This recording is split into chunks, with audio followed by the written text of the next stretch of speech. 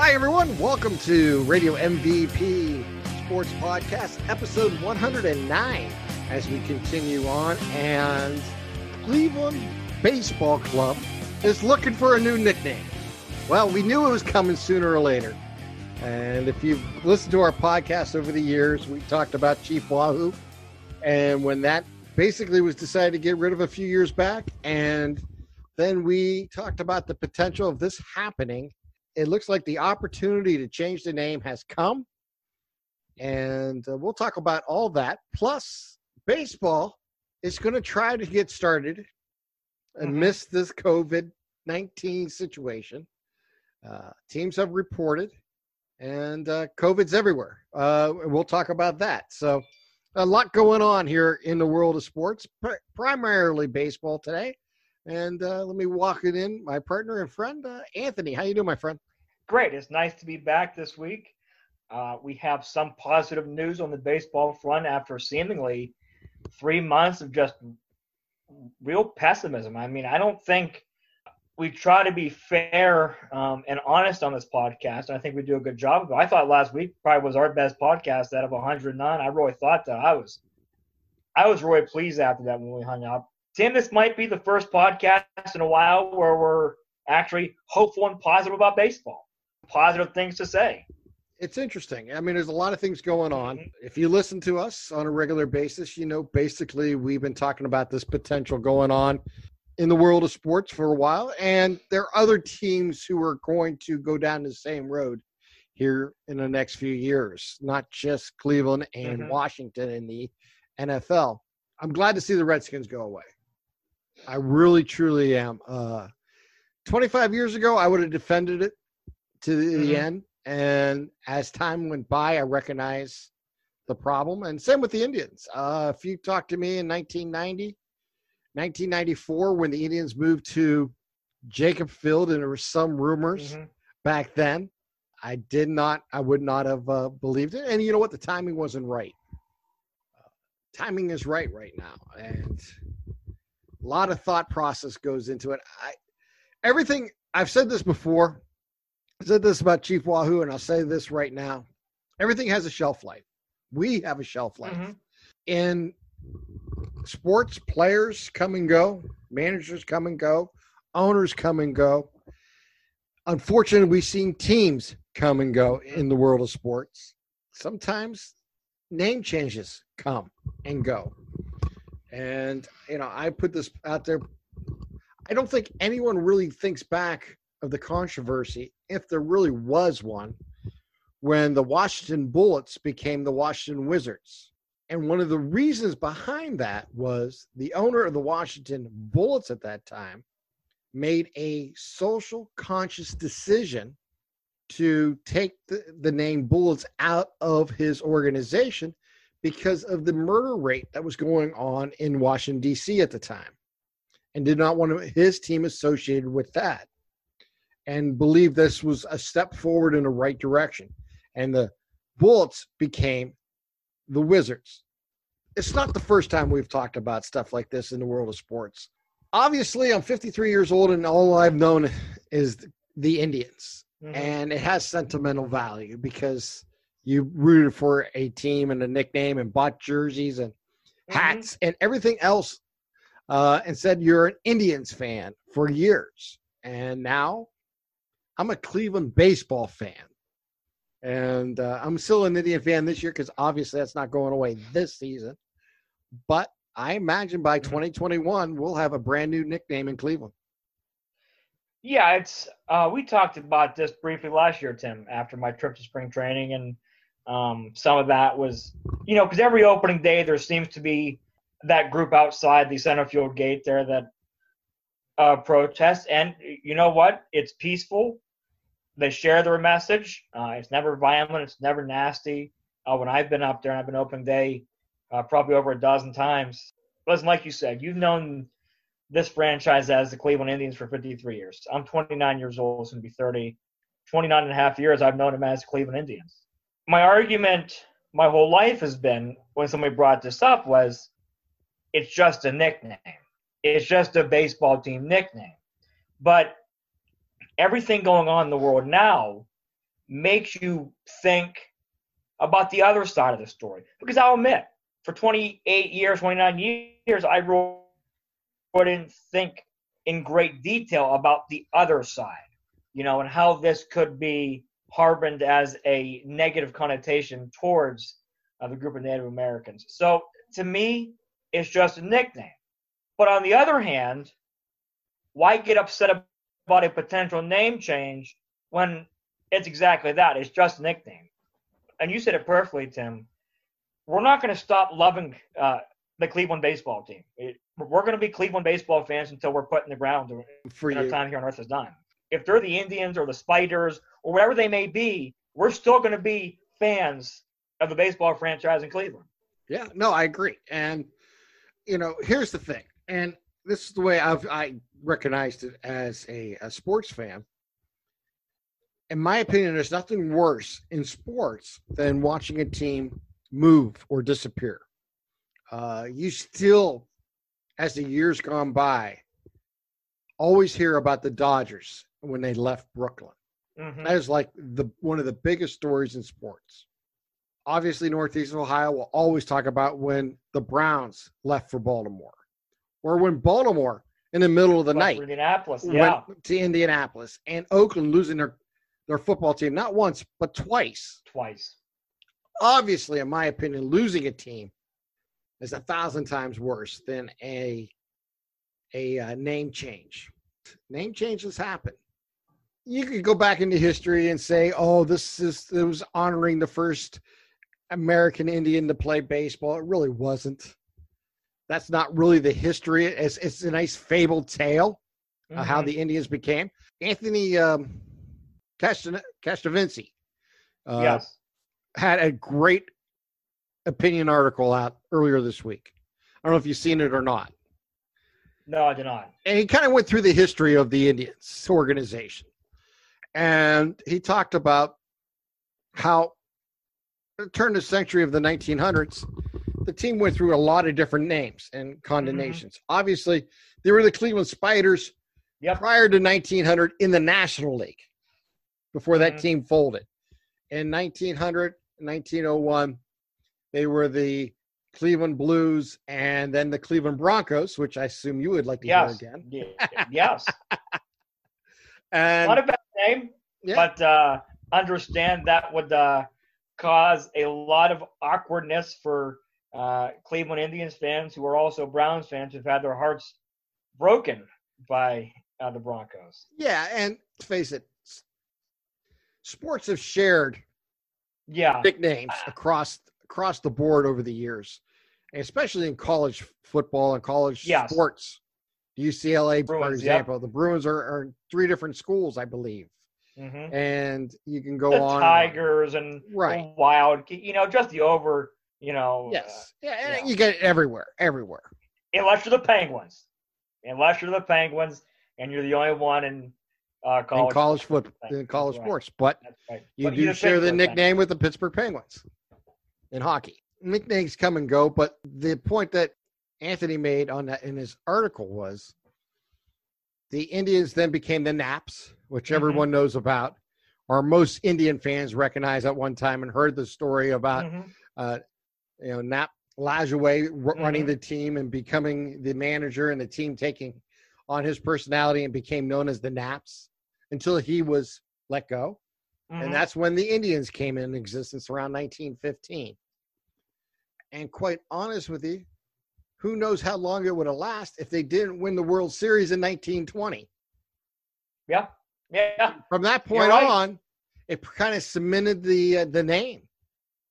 And that's just, how it worked. And he's not wrong when he talked about that history. I don't have a true favorite name that I want to see this club be named in the future.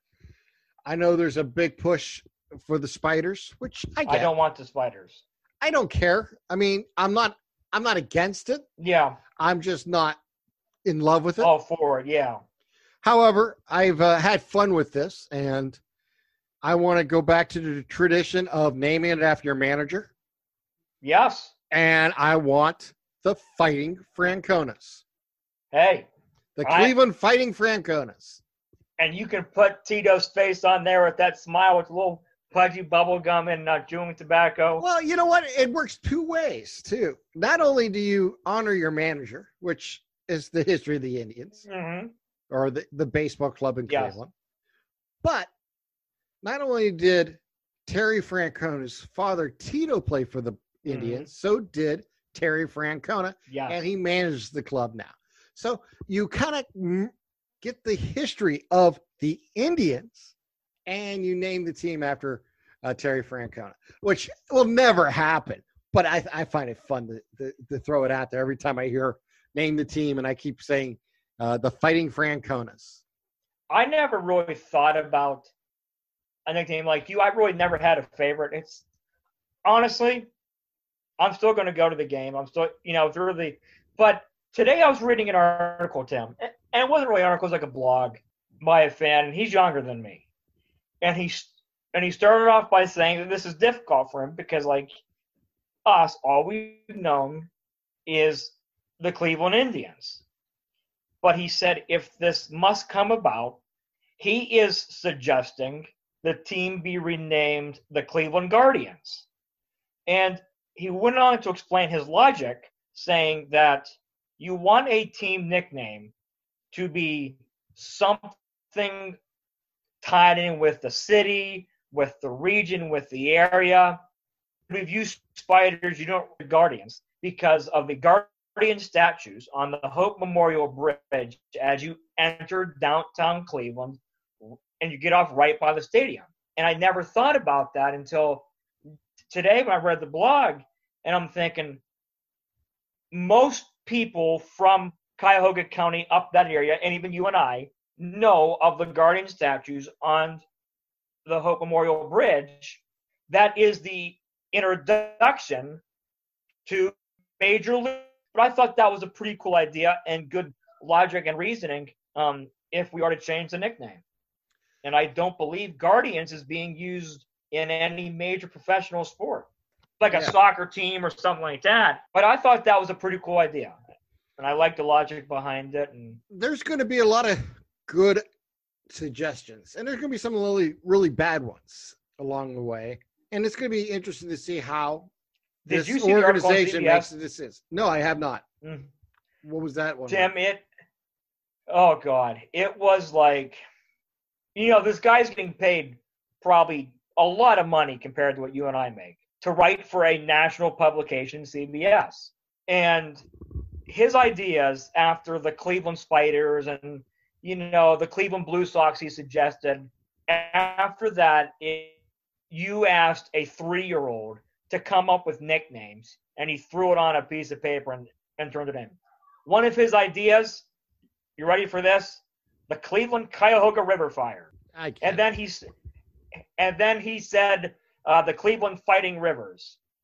And I'm like, yeah, ha. But come on, let's just a lot of people think they're funny and they're not. Just you can say the same thing with me with the Franconas, and it is never going to happen, so I'm not worried about it. I don't know. It's kind of odd to be thinking about a team because there's a lot goes into it. You have to go into the marketing, and you also would like to find something that's relevant to the region, but not necessarily. Not necessarily. No. Let's face it, Cleveland Browns named after the head coach. Yeah. The Cleveland Cavaliers were named the original owners' high school mascot. The colors and everything came from that. Yeah. That's usually what happens. I'll give you a perfect example. The Vegas Golden Knights are named after the Army and the parachuting team because he had a connection to them. I think he was one, or his family has a tradition in the Army.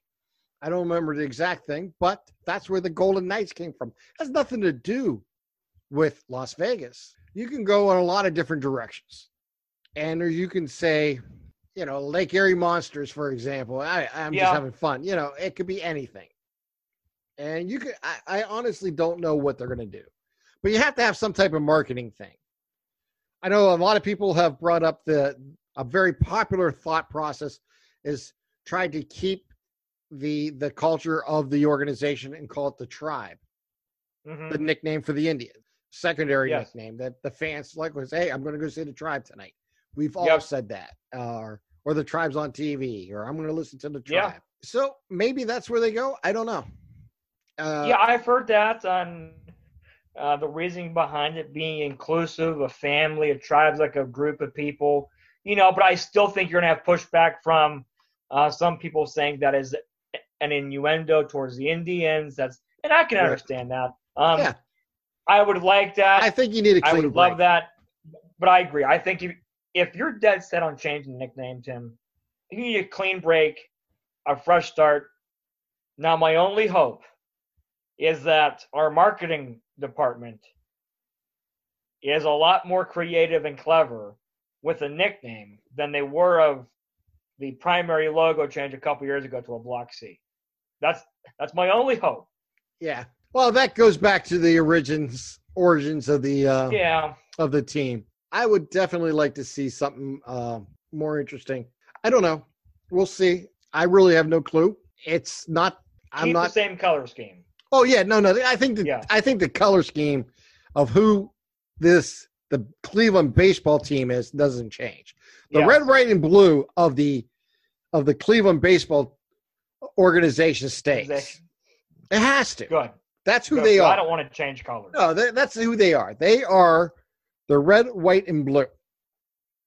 With that, even though you had the Philadelphia Eagles, maybe they come the Bald Eagles or something of that. What about the Cleveland Buckeyes? The Buckeye State, but I don't think they want to go that close to Ohio State. And I think that was already done years ago in the Negro Leagues. So I don't think you want to go there. The Barons was a great name for the hockey team years ago. I don't know what's going to happen. I heard the Cleveland Rockers, like the WNBA team, the Rock and Roll Hall of Fame. That's what we're known for right now. I mean, that's what the city of Cleveland's known most for is a Rock and Roll Hall of Fame. I personally don't have a problem with that.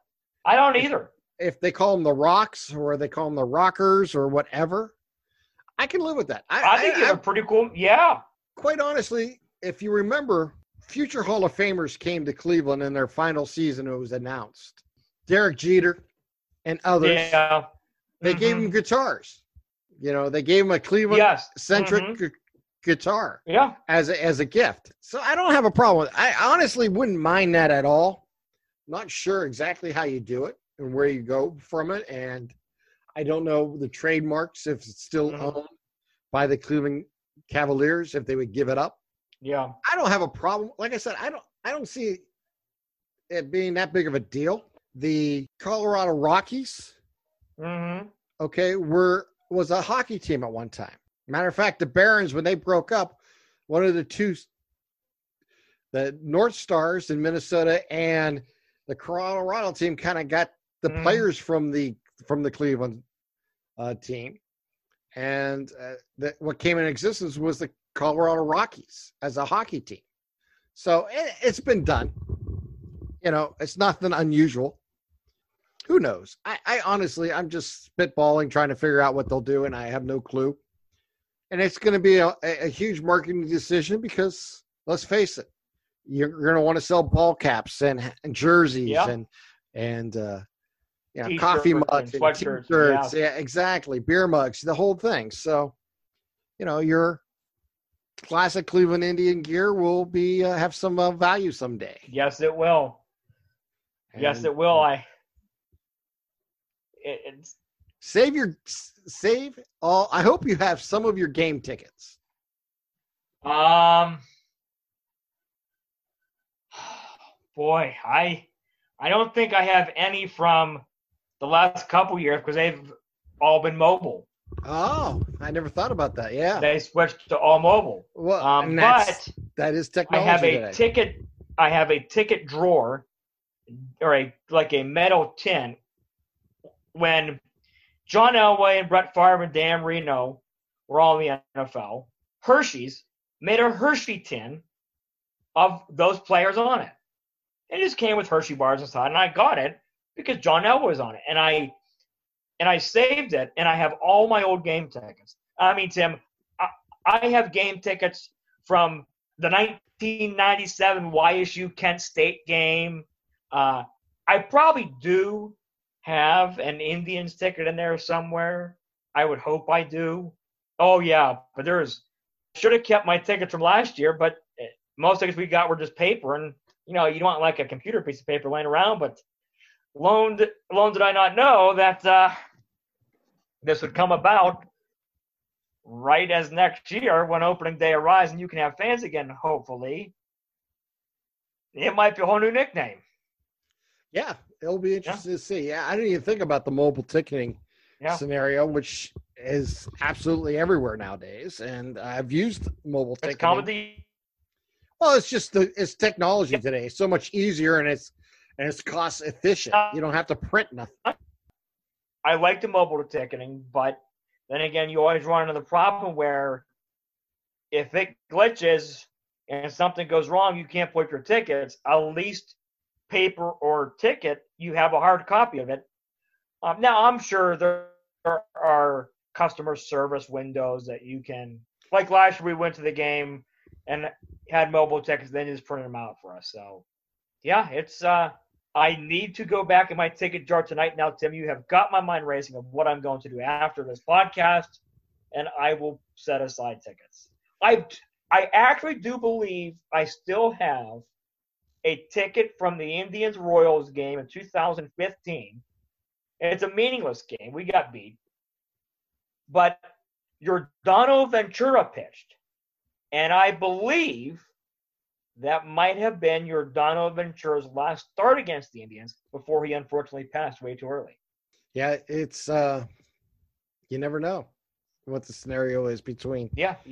What may have transpired or what will transpire in the future type thing. Yeah. I remember years ago, and I'm almost certain I do not have this anymore, but I was into trying to make my own, when I was a teenager, scrapbook of the Indians, the entire season. Yes. I used to cut out articles and keep track of each game. If I kept score, I had the scorecard there. I want to say it had to be 1982.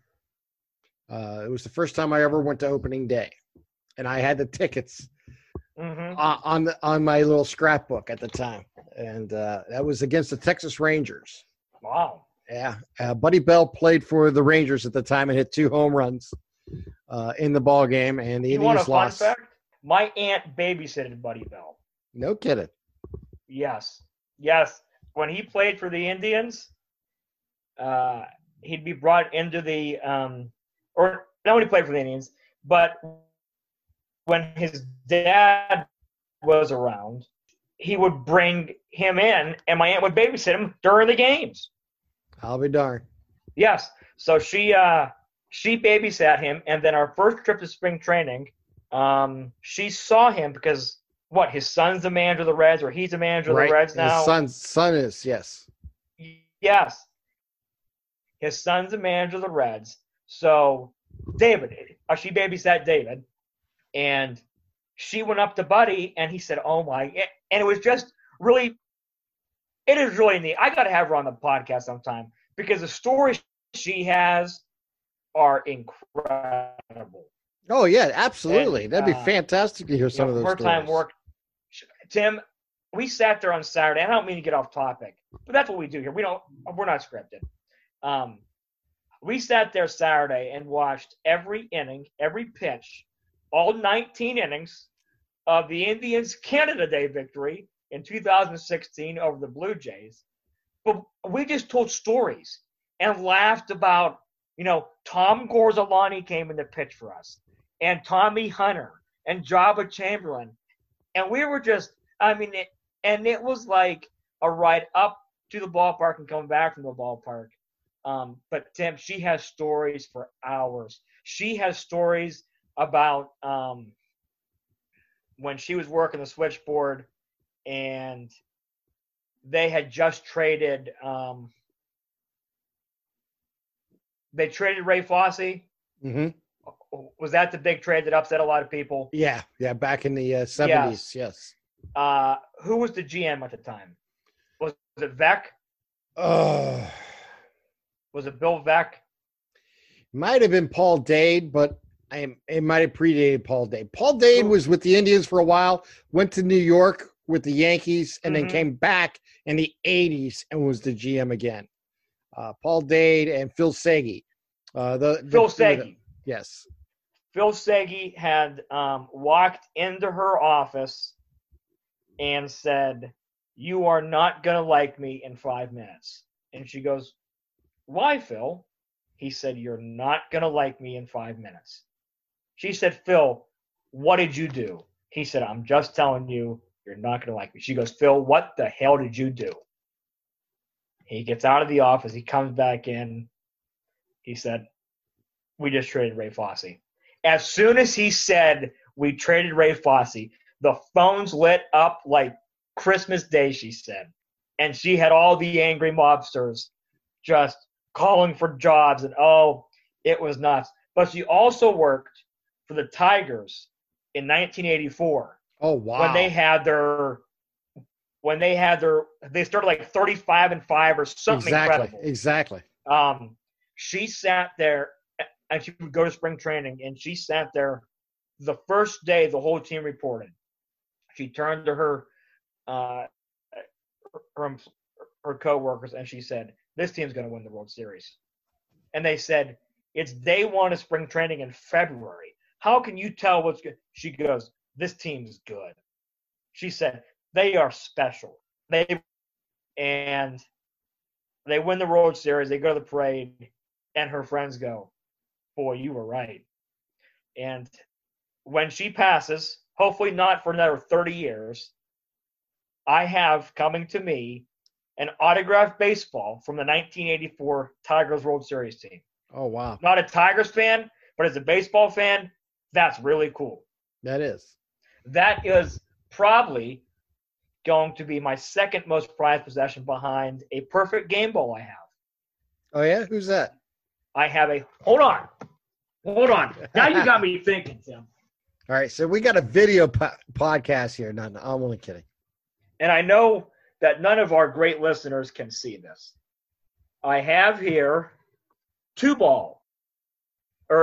1 ball, 2 autographs. The first one says, "To Anthony, George Shotgun Shuba, pinch hit home run in the 1953 World Series." Yes. Now, how cool is that? Very cool. But a local hero. Yes.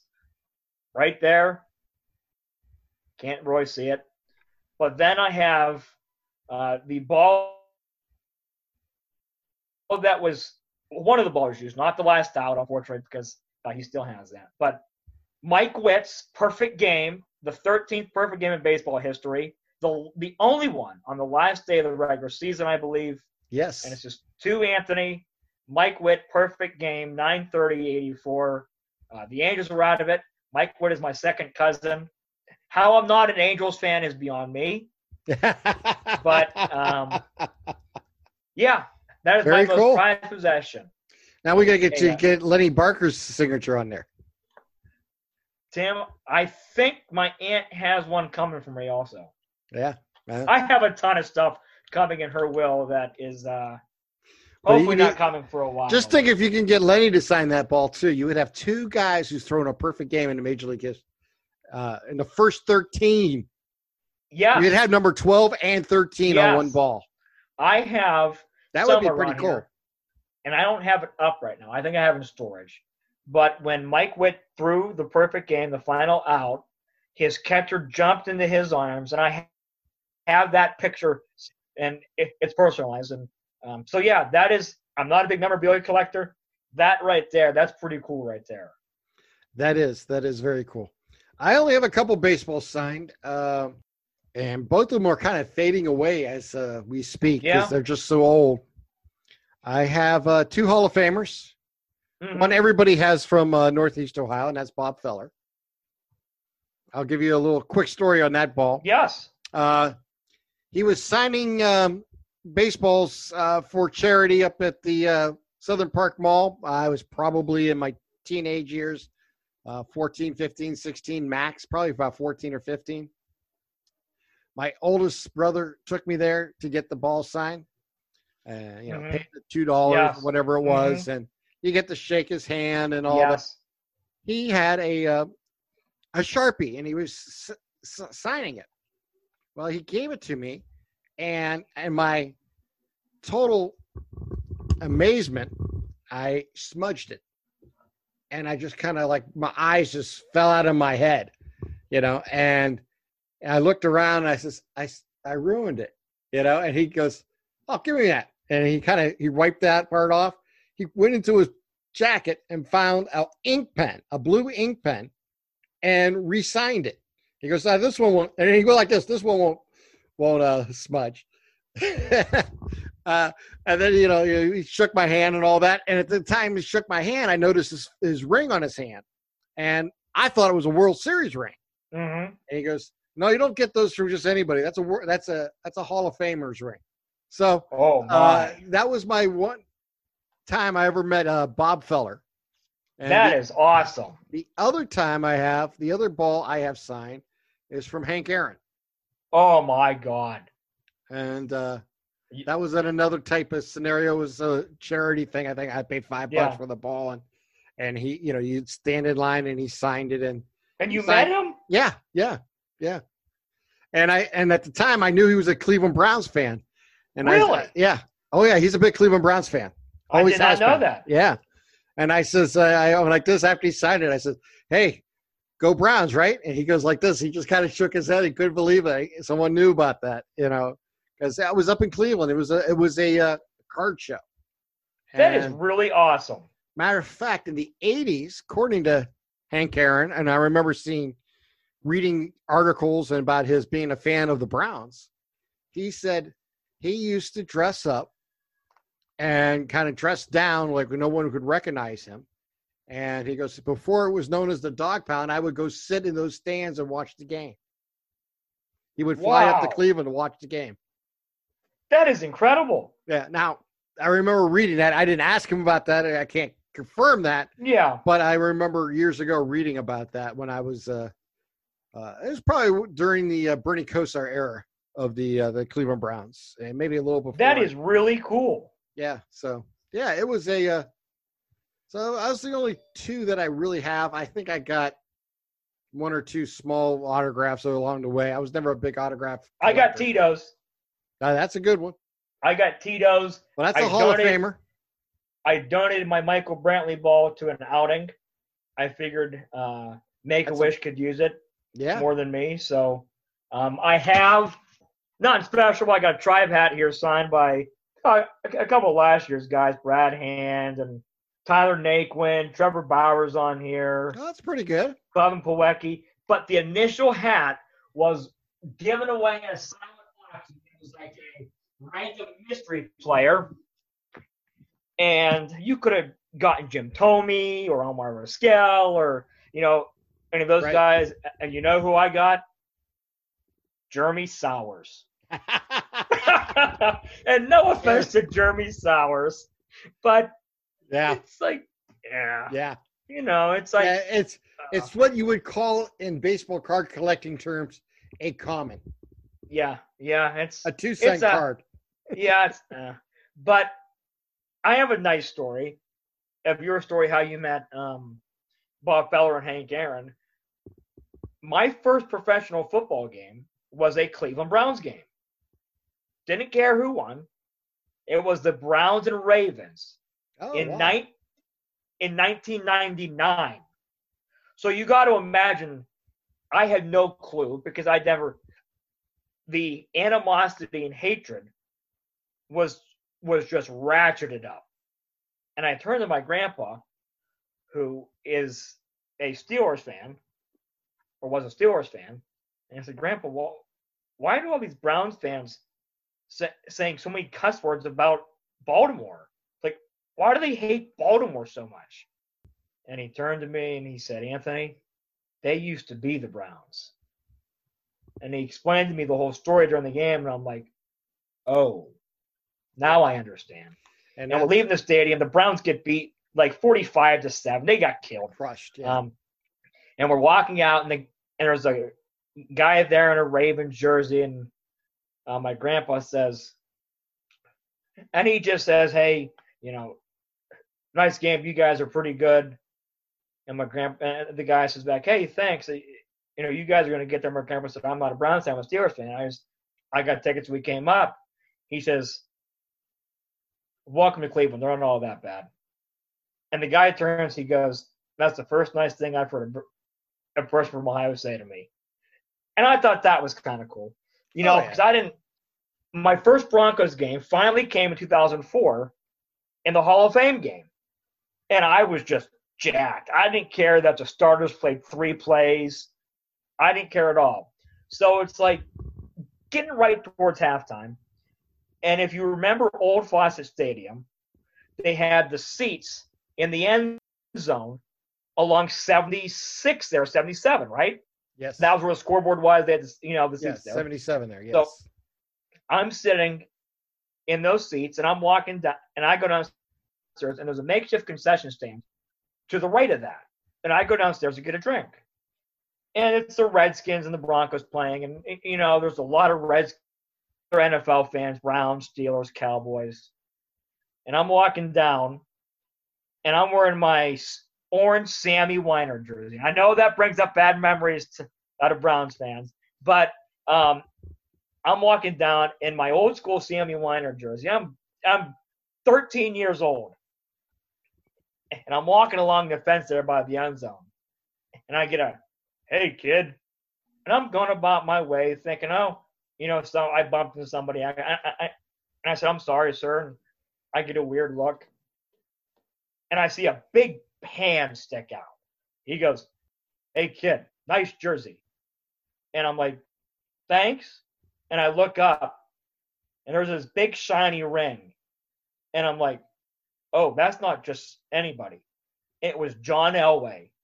And he sticks out his hands. He says, "You're a brave one being a Broncos fan in Ohio." And I said, "Go Broncos," or something like that. And that's the only thing I could mutter because John Elway is sticking out this massive hand. And I'm like, "Go Broncos, sir." And that was my coolest moment. Yeah, that's pretty good. That's a definite memory. There's no question about it. That's fantastic. Yeah. Well, that goes back to what I was saying earlier, Anthony. We were talking about the Browns-Ravens game, going about the Indians. Losing the nickname's not the end of the world. Losing the team No, it's not. Losing the team is. Losing the nickname now.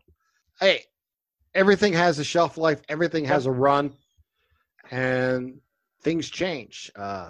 University of Miami, Ohio was the Redskins years ago. Yes. In the early late 90s, they changed it to the Red Hawks for the same reason that the Washington Redskins now are going through the same type of scenarios as the Cleveland Indians. And it's a good thing. I remember when that happened, I was quite surprised and didn't quite see the big deal about it. But as time went by, you recognize that things change and society changes.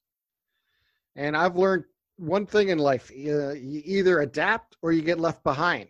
I suggest to adapt most of the time. You have to. You can't be stuck in the mud.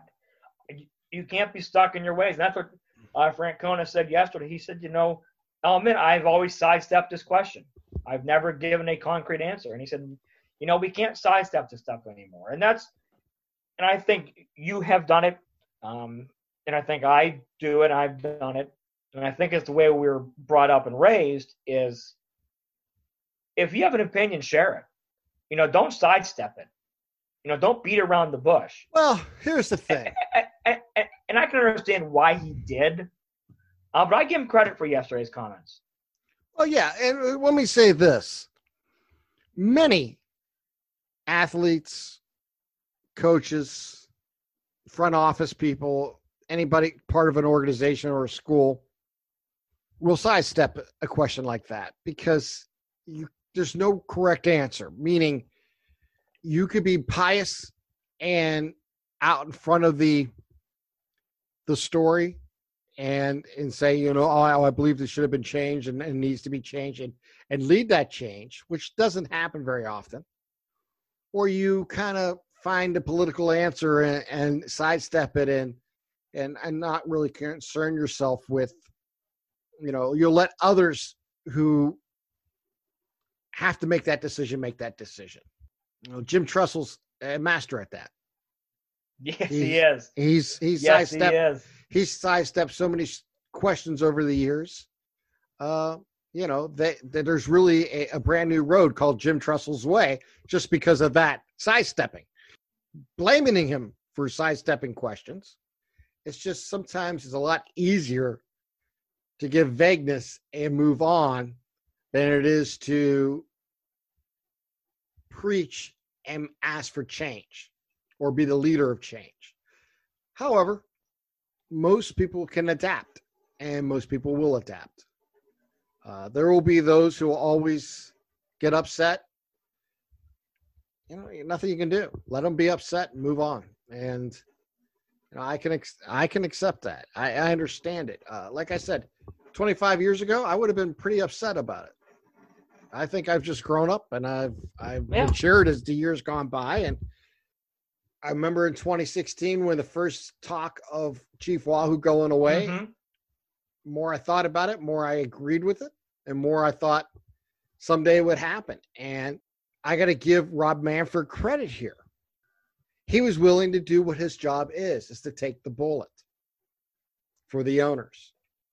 And so by him initiating the talk of removing Chief Wahoo from the Cleveland Indians uniform and organization, he gave cover to the Dolans and to the organization to make that change. And once that change happened, it gave cover now to the Cleveland Indians or the Cleveland baseball organization to make the change to find a new beginning. And I'll say this, they had a great run. They won 2 World Series. They may win a third this year. I don't want to give them, say that can't happen. We had some really bad years as Cleveland Indians, more bad years than good years. Your lifetime, you've seen a lot more good than I did. Thank God.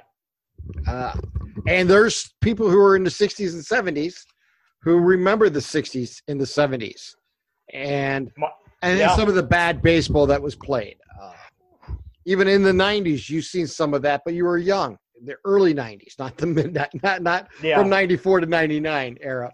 But you see in the early 2000s where they rebuilt. And, there was a team that was quite honestly not very good for about 4 or 5 years. No, they're terrible. Yeah.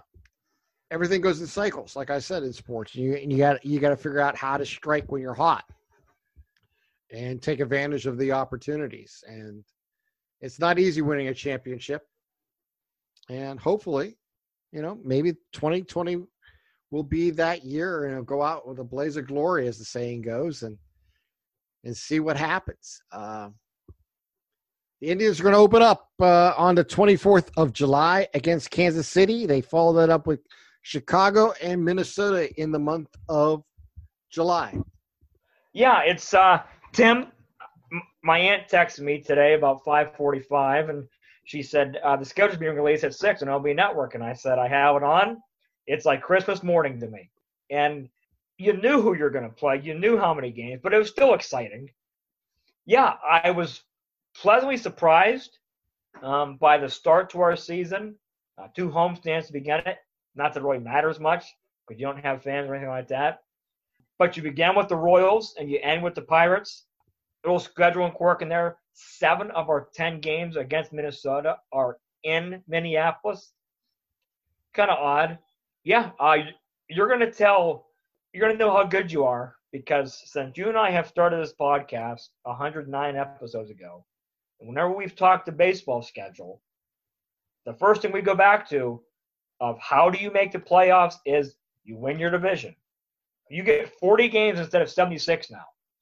You're coming right out of the gate with 3 series against American League Central opponents. Yeah. Every game matters. And these are magnified. These, now you got to start looking at the win-loss column every game. Unlike a full 162 game season, Mm-hmm. barring a terrible start, there's time to recover. There's no time to recover in a No, 60 there's game not. season. So every game is worth almost 3 games right now in a standing. So if you lose basically, let's say 2.5 games, every game is worth about 2.5 games. Yeah. So if you lose 5 games in a row, that's like losing 12 in a row. That's how Magnify is. Same with winning. If you win 5 or 6 in a row, you just use it the other way. You're looking at potentially a 12, 13 game winning streak in a normal season. So, yeah, every game's going to be magnified. Every game's going to matter. What I'm curious, Anthony, Mm-hmm. and I'm going to bring this up, is how many of these games are going to be interrupted possibly by outbreaks from the coronavirus scenario. And what I'm talking about is I'll give you a perfect example. As you know, I'm a big AFL fan, Yes. Australian rules football. And they made their return about 5 weeks ago now. The state of Victoria is almost in a lockdown again because of the virus. So all the teams in Victoria, that's basically around Melbourne, Mm-hmm. have to go out of state to continue to play. Wow. And there's no date on when they're going to return. They had to get out of Victoria before the lockdown. So they're all going to be playing in Sydney, Australia, for the most part. The entire, kind of like a bubble type scenario. There's, I believe, some in Queensland too, but I'm not 100% sure. I don't know all the geography. It doesn't matter. But, and it made me think about the baseball season and what's going on. Obviously, the Midwest, not as affected right now as other parts of the country, though Ohio's numbers have grown. You're going to go into Chicago. You're going to go into Detroit. Yep. You're going to Minnesota. It's going to be interesting to see if, for example, let's say you're the Texas Rangers, and you have a home game, and let's say 5 or 7 players come down with the latest test of the coronavirus. What do you do? Do you actually go to Texas to play those games? Yeah. Or do you all of a sudden have to, quote unquote, delay those games to another time? And this is what I really think baseball has no answer to, because they're going to have to play it out as it goes. And this goes for any team. I think it's going to be, I think traveling, as much as these teams are going to travel, even though they're going to be within division, you're going to go into some hot You're spots. still traveling, yeah. Yeah. And I heard the teams are going to be tested every 2 days, but who knows? I still think it's going to be very difficult to play. Here's what, when I looked at the schedule, and you mentioned the hotspots going to Detroit, because that was, when this whole thing kicked up, Tim, that was a major hotspot that a lot of people were worried about. Detroit was terrible. It was, it was overblown with this. Illinois, Chicago. So when I looked at the schedule, Tim, I was kind of surprised, thinking, A, we got to make this fair and balanced as best as we can. But B, or maybe A, we have to make this safe. So I was surprised to not see all our road trips to Chicago be in one time. Yeah. Yeah. Where you would play both Chicago White Sox and Cubs on the same trip. Yeah. Yes. And then finish that by going to Detroit. Bang, bang, bang, let's get it done. Right. It's going to be and like you said, I don't think Major League Baseball team has an answer, like you mentioned. This is more wait and see. I think their hopes are they don't have that many people test positive, but there's a really good chance of it happening. And I don't want to have this mindset, because I hope this is not the case, but Major League Baseball's mindset is, well, we got the taxi squad here, And I don't want that to happen. I do not want that to, well, 4 guys from the major league team. Well, no, we don't want to get into that.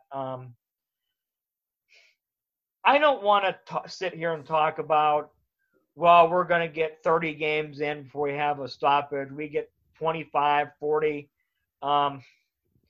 Because today, for me, with all the negativity going on with this virus and living it the past 2 months, and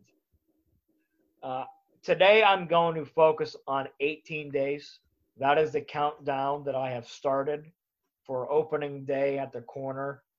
So I'm going to think positive today, maybe a little way too optimistic and not realistic, but that's okay in life. So I'm going to think 18 days, Tim, until we have a podcast to talk about, boy, did you see Shane Bieber last night? Or, ooh, boy, that offense didn't look too good. It's going to be fun. So I agree. You got to focus on the positive, and yes. Hopefully good things will happen. Look, it's not going to be an easy sports season at any level going forward. But at least for now, we have it.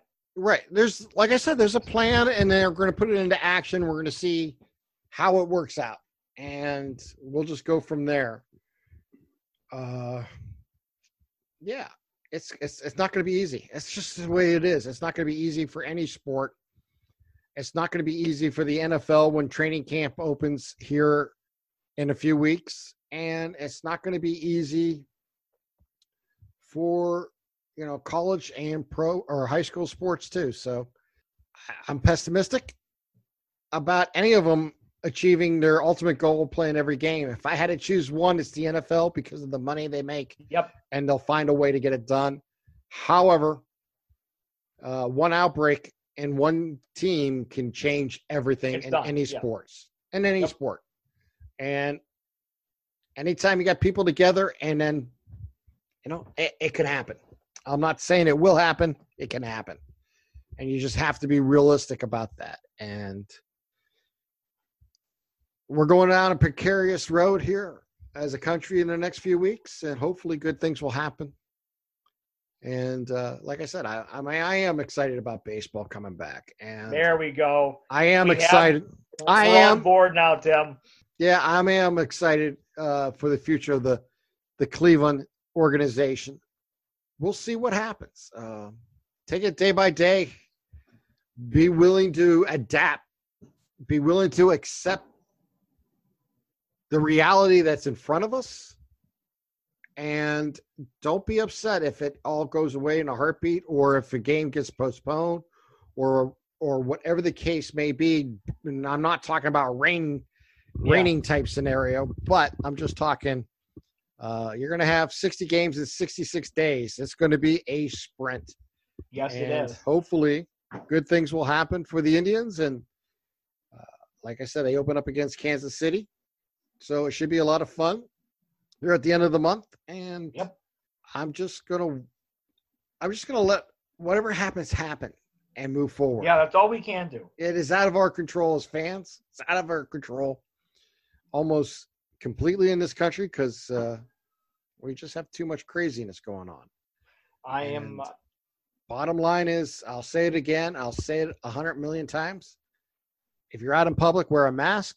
Protect yourself, protect others, and protect you as a sports fan for hopefully having games at all levels play as we continue to try to bring back sports here in North America. It can be much more difficult here than in Europe. I kept saying, watch Europe. Europe did a great job. Yes, they did. Phenomenal. We have not. So it's going to be difficult. And I'm hoping for the best. I'm excited about the Indians in 2020 and baseball.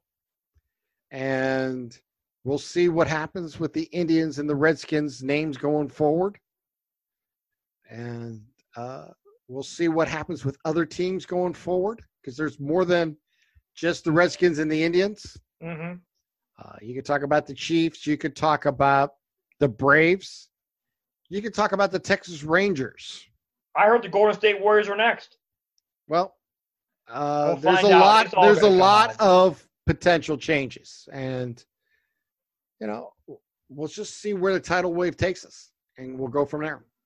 And I think, quite honest with you, I think other teams will be less on the hit list, if you want to use it as that. If the Indians and the Redskins go away, as where it looks like will happen, Yes. I think you can make arguments for the others to stay.